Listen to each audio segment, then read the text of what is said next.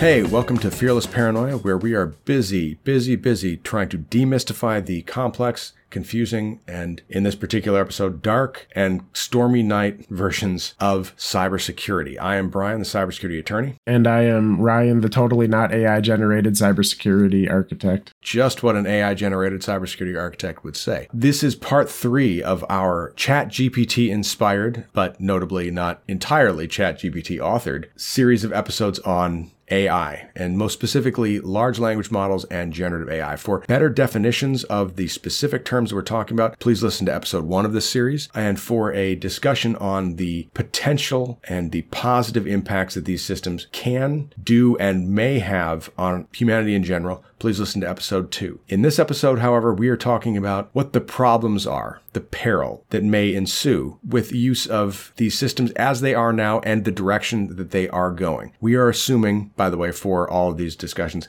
that the development continues apace. I would love to spend a ton of time breaking down the letter sent by all of those AI experts and Elon Musk calling for a 6-month pause. I also want to mention that it was really foolish to add someone who has publicly stated that they are creating their own anti-woke version of ChatGPT 3 to a letter asking everyone to pause all development for 6 months. The much more proactive step they took was to actually ask the FTC to start exercising their authority in this area. That's something we'll get to in just a minute. But right now, we're going to talk about 2 big things. One is the issues with the current systems of generative AI and large language models. And then we're going to talk about the potential dark future of these systems. And you know what? We don't have a ton of time, so let's just dive right into it and kick it off. Ryan, you can go ahead and get us started. What is the first big problem that you see with the current system? That's a good point. We talked about the good. Let's get to the bad before the ugly. I think one of the major current issues right now is curiosity and general misuse. And I know that's kind of 2 things that we lump together, but let's start with general misuse. Stuff like cheating on tests, people producing essays and papers at school using this type of tool. So again, they're not learning anything. They're using it to bypass the intended concept behind what they're doing. And that type of just skirting the rules is it's cheating. The system's not there for cheating. It's there to make us better. And this really just kind of pushes away from that experience. The general misuse that I was talking about was using the tool to generate things that obviously are outside of the intention, generating things like malware code, bad code, generating perjured documents, generating anything that kind of goes outside of the concept of the benefits provided behind the large learning model concepts. Okay, so my first one is going to be inaccuracy. It's often wrong. And just for clarification, I think we'll talk about various different types of models, but for this particular one, I'll start with ChatGPT, the chatbot based on the GPT large language model. The bottom line is that just like anything, search engines produce wrong answers all the time. But the search engine is still providing you primarily a list of responses to what you're asking, and that list is comprised of websites or online material available to respond to your inquiry or your question. Right now, when you ask ChatGPT a question and it's wrong, not only will you not know, because it will state it confidently. You're basically imagining someone standing in front of you with the self-assuredness of a white male finance bro telling you exactly what to do with your 401k, regardless whether or not they're correct. And most of these things don't cite their sources for you. So without being able to even check on what their answer is, they're answering confidently, and they will make up answers. It's called hallucinating. That's what the term is for these systems.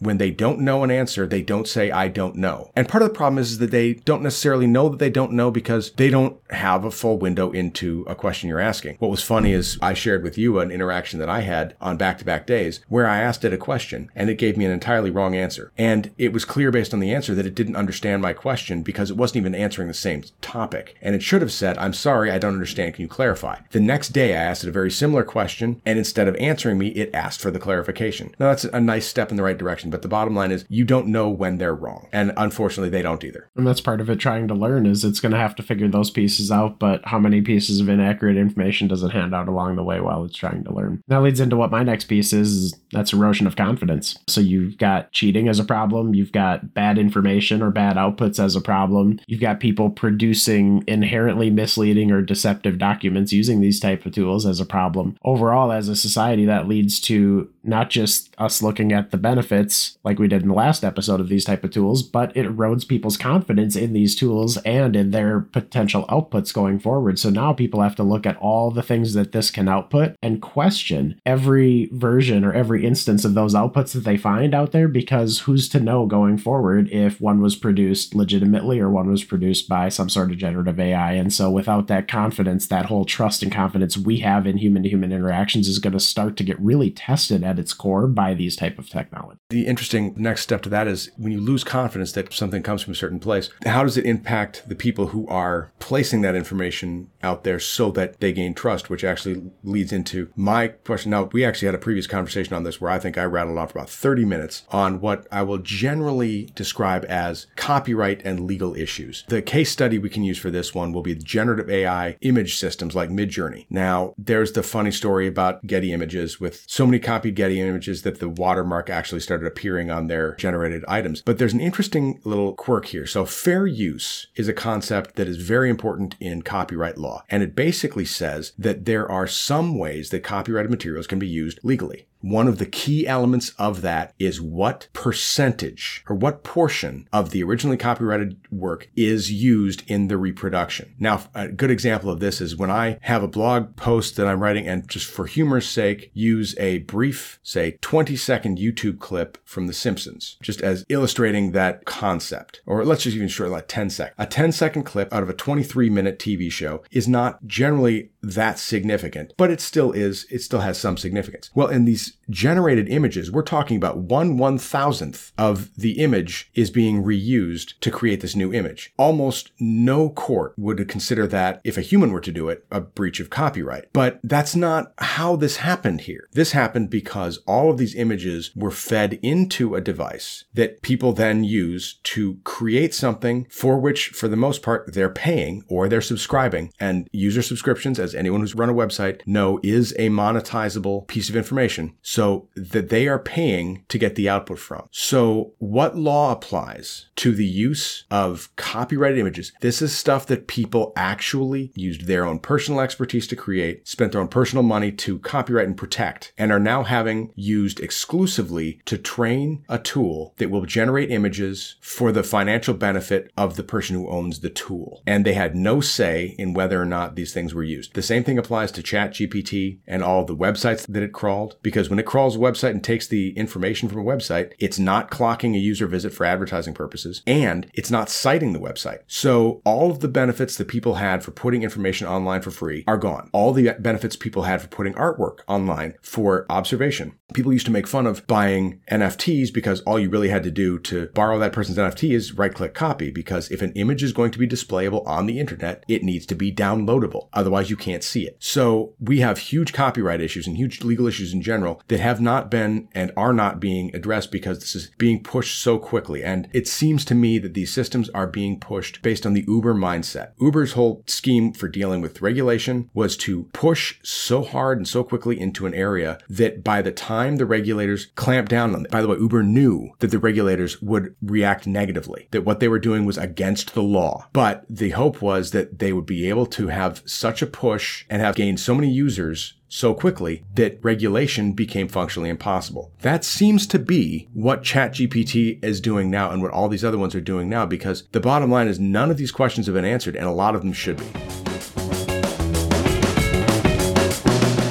You're listening to the Fearless Paranoia podcast. For more information on keeping yourself, your family, and your company protected against cyber threats, check out the Resilient Cybersecurity and Data Privacy blog. If you're enjoying this podcast, please like and subscribe using any of your favorite podcast platforms. Also, please share this podcast with anyone you think would find it helpful or useful. We rely on listeners like you to help get the word out about this show, and we appreciate the support. Now, time for some more cybersecurity. The information security around most of these models is pretty lacking at the moment. The protections around it are pretty awful. The fact that they are getting all of this input information from everybody that's jumping on and having conversation with ChatGPT, and that's all going right back into effectively the R&D of the tool. I don't think the average user really considers their interaction being captured as they're dealing with most of their interactions on websites. That's a problem all across the internet, but this is a tool right here that is not just a part of that problem. It's actively using that type of access to make itself and what it does better. And again, I think a lot of people are happy to just kind of click OK and accept the ability to use the tool without understanding what they're actually giving up. I think the next step, and this kind of segues between existing problems into more potential and broader ranging problems, algorithmic bias. Now, technically, the earlier versions of ChatGPT had what we call an open algorithm, so we at least know the process they're going by. But ChatGPT 4 is entirely closed. We can't see how it operates. We can't see what rules it puts in place. We can't see what information went into it. The biggest problem that we've seen, you can see it with facial recognition, is that facial recognition is much better at recognizing white faces than any kind of colored faces. We've already seen people who have, contrary to law enforcement's routine and repeated statements that facial recognition is not used as a method to identify, but only as a supplemental method for use in criminal cases. We've already seen several cases where people have been arrested and held in jail based on false facial recognition identification. Algorithmic bias exists in these systems because the rules that are constructed for how the information is both input and how the information is modified, guided, and directed to the end user have a dramatic impact on the quality of the results that come out. And without understanding the bias that goes in, we start relying on these algorithms to do things in our cities. Plenty of cities currently have their police enforcement scheduled and designed to patrol areas based on algorithms that have been shown to be not just ineffective, but prone to racial bias because the people who programmed how this should be interpreted exhibited that bias. So there's a huge problem going forward with these closed models and algorithmic bias that will only get worse because I fear that fewer and fewer of these models are going to be available for public comment and review. And quite honestly, the ones that are developed privately, we won't even know that they're being used. Yep, absolutely. I think with that, one of the next ones I want to jump into is just general attribution. So we talked about how all of the different data sets, the different disparate data sets have all kind of come together to produce a single output. So it already gets to be really challenging to attribute where that response came from. So internal attribution is already a problem. But as we start to get to attributing the outputs of these, once those start to go public, and in this case, they already have, again, even something as simple as the instance of producing a paper at school, it's getting really tough for a teacher to attribute. Is that a student or is that AI that produced that result? It gets even tougher when we start getting AI that does start doing things like writing effective malware. Well, now you've got a problem too of how do you attribute this new malware? Who do you attribute it to? Right now, we're attributing things to different APTs. As they come up with these malwares, they produce them, they write them, we start seeing them, and then we track those back. And so we understand where these are coming from. As AI starts to do this generation, how do we do attribution? And who holds the responsibility for that? Is it the person that provided the input? Was it the generator of the large language model, the engine that's behind it, that produced the information and the data set that did it in the first place? Is it the generative AI owners or holders that are producing the output from the data set? Who becomes the responsible party when an AI tool is used maliciously like this? And how do we do that attribution? I think there's a lot of legal challenges that kind of exist in that space, and that's something that really is going to need to get sorted out because eventually this will get misused at scale, and we will need to be able to answer those questions effectively. You know, another thing that really occurs to me is it's a present problem too. With any new technology, this is a phenomenally expensive type of tool to create. OpenAI has spent billions and has promised to spend billions more to develop their large language model. It is not a simple thing to do. And the problem is, as much as ChatGPT, that version is available to the public for free, what you have to do is imagine if that's what's available for free, imagine what's available for money. Privately. And the big fear that I have in a lot of these new technologies, oftentimes they're advertised as a way to close the gap between the big guy and the little guy. And I'm particularly keen to that because of my experience in legal technology. There are thousands of law firms. Most of them are small. And the question was with technology, how can you keep up with the big guys? I mean, this technology can make it so that you're doing the same quality and quantity of work that a big firm attorney and two paralegals and an associate are doing. Well, the bottom line is 5 years after that piece of software came out, the big law firm came out with this piece of software software that would write a legal brief based on an analysis of the judge that you're going before, all the opinions they've written in the past, what judges they like to cite the most, what courts they cite the most, what cases they cite the most, how they want their arguments phrased, and will write their brief in 30 seconds with information that you couldn't even hope to ever get. And you're going to be sitting there for 8 hours writing a brief based on what you think is the law and the best answer. They've already written a brief, the same quality as yours, but based on the judge and the answer they know that judge likes to give. So these systems are going to create the potential, especially the closed ones, the ones we can't see, and the ones that are hidden behind the veneer of a corporation, going to create an even bigger gap between the haves and the have-nots, or the big guy and the little guy, and make it so that there's no possible way to compete between them. I think one of my greatest fears is, as we get towards the talk about real doom and gloom, is going to be once you get away from the ability to properly attribute what's happening, or if we just improve the effectiveness and the efficacy of this technology so fast that we don't get the ability to regulate it, as you were kind of alluding to in the past, we could see an effective and very quickly scaled capability to use this tool for malicious activity. So in the cybersecurity space, I don't think that there's a ton of people that are seriously worried today that ChatGPT is going to be writing malware that's going to take down the internet or anything to that effect, or cause mass widespread intrusion or whatever impact. But I think that the capability is, we see how fast the technology is advancing. We see how fast it's adopting new capabilities. And I think there's just so many unknowns and so much uncertainty that now we're really starting to put a lot of focus on it to make sure that we understand what are all the possible doom and gloom outcomes and what can we do at this point to be prepared for the situation in which this actually does come to fruition. So now, instead of just dealing with current and active threats that are known, we really have to open up and step back and take a really broad perspective look at what the attack surface of the whole internet looks like and how this could be used to leverage that. So we really have to put ourselves in the attacker mindset and turn this the other way around and get prepared for all of these potential instances. And this provides so many creative uses that it might be really tough without leveraging this technology to come up with a complete and exhaustive list of how to defend against it. So realistically, as quick as ChatGPT might become the attacker, it might also need to be the defender, which puts it in a really unique and powerful position.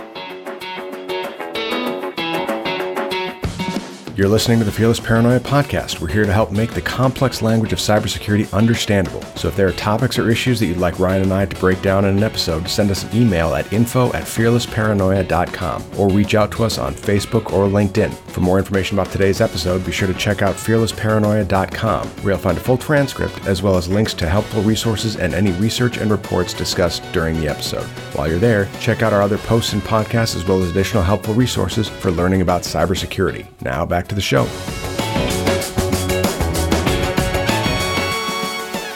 I think the scariest, most immediate threat in my mind, for a future threat is the evisceration of the concept of privacy. People talk about trying to regulate this stuff. I've been talking to numerous people who suggest I need to get involved with regulating, and I'm like, okay, here's the problem. Regulate what? Because every regulation has to do one or more of three things. It has to have some activity or action that it wants to promote, some activity or action it wants to limit, and some activity or action it wants to prohibit. A regulation has to be based on one of those three things. So the biggest problem we have right off the bat is I have a very, very hard time believing that we're going to get an answer to all three of those questions that would be shared by a majority of the population. I don't think we're going to get agreement on what and how to regulate these things. Everyone can say they want them regulated, but do you want to prevent it from using information without attribution, or do you want to limit its use of information without attribution? Do you want to promote the idea that it can improve and learn, rapidly without recording where the information it got came from? Or do you want it to make it so that every input that you gave it, if you requested that company, I want to know all the inputs that you got from me that they have to tell you. There's a lot of different things that you can do there. And the big problem is that without an enforceable with teeth regulatory scheme, you're looking at a system that will turn around and everything that you have done that is recorded anywhere suddenly becomes fair game. Imagine just one data collection company right now being able to create a full profile on you with 8,000 data points in a second. It will know what's persuasive to you. It will know what you could be blackmailed with. It will know where you've worked. It will know whether or not you've defaulted on a loan. It'll know all this, but more importantly, the inferences it gets from that, it will know how you can be persuaded. If we're afraid of TikTok algorithms persuading people's votes right now, and by the way, if you're afraid of TikTok at all, that's the thing you should be afraid of, the persuasive capability of their algorithm. Same thing applies to Facebook, same thing applies to Twitter, to LinkedIn, all of them. The persuasive capability of the algorithm is what you should be afraid of. If you are afraid of that, change the situation just slightly and start being afraid afraid of what could happen when you don't have to be active and engaged in the system to be persuaded by it, because they'll know what ads to send you. They'll know how to phrase everything, just to change them slightly enough to know how to make you vote one way, to make you not go to the polls, to make you ignore one product completely, to change your mind about the persuasiveness of a person. You got someone who's an activist who's fighting to preserve the rainforest. They can slander that person from here to eternity with things that are true or false, but they'll know exactly how to frame them so that you accept them as true. The fiber of reality will be changed because of their access to your personal details, because it's the reality stone from Avengers. They will know how to twist reality just enough and for you specifically so that you see the world the way they want you to see it. That, in my mind, is the most potentially catastrophic outcome. Yeah, that is truly scary right there, because you're not talking just about bad ideas or manipulation. You're talking about tailored manipulation at scale. Right.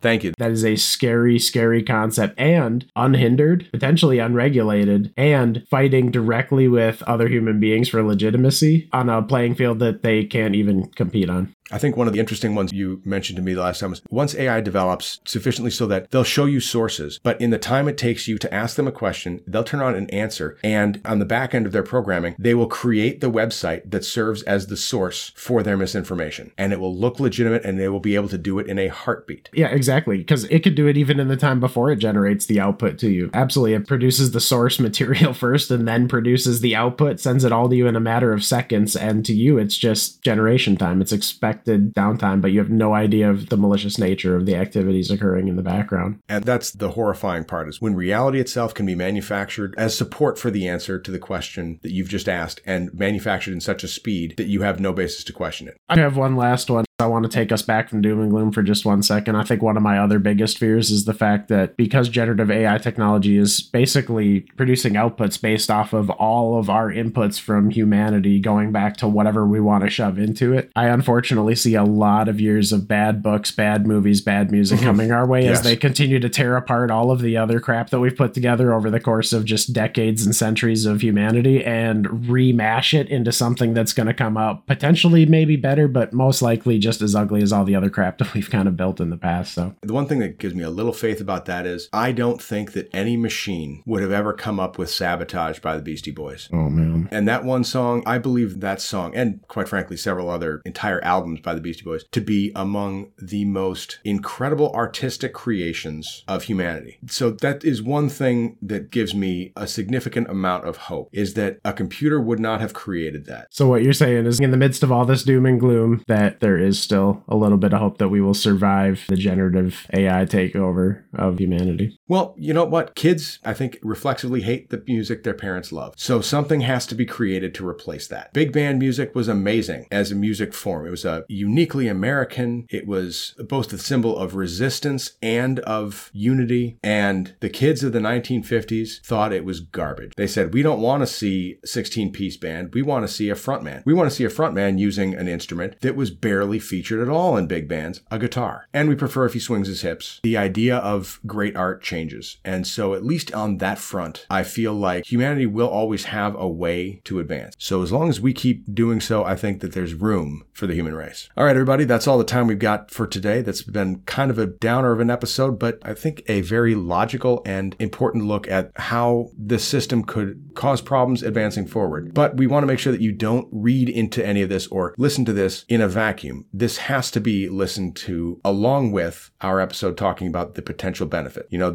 again, any tool that can be used to monitor can be used to oppress. So we got to control the tools. You know, we have to make sure that there are things and safeguards in place and also ways to shut the tools off. As long as the off button still works, humanity is going to be okay. So if you've enjoyed the episode, please subscribe to us on any of your favorite podcasting systems. Please follow us on our social media accounts for any new episodes. You can also subscribe to new posts on our website, fearlessparanoia.com. If you have any ideas or things you want to hear us go through, please send us an email at info@fearlessparanoia.com. Leave us a message on our website, anything like that. For Fearless Paranoia, I'm Brian. And I'm Ryan. And we'll see you next time.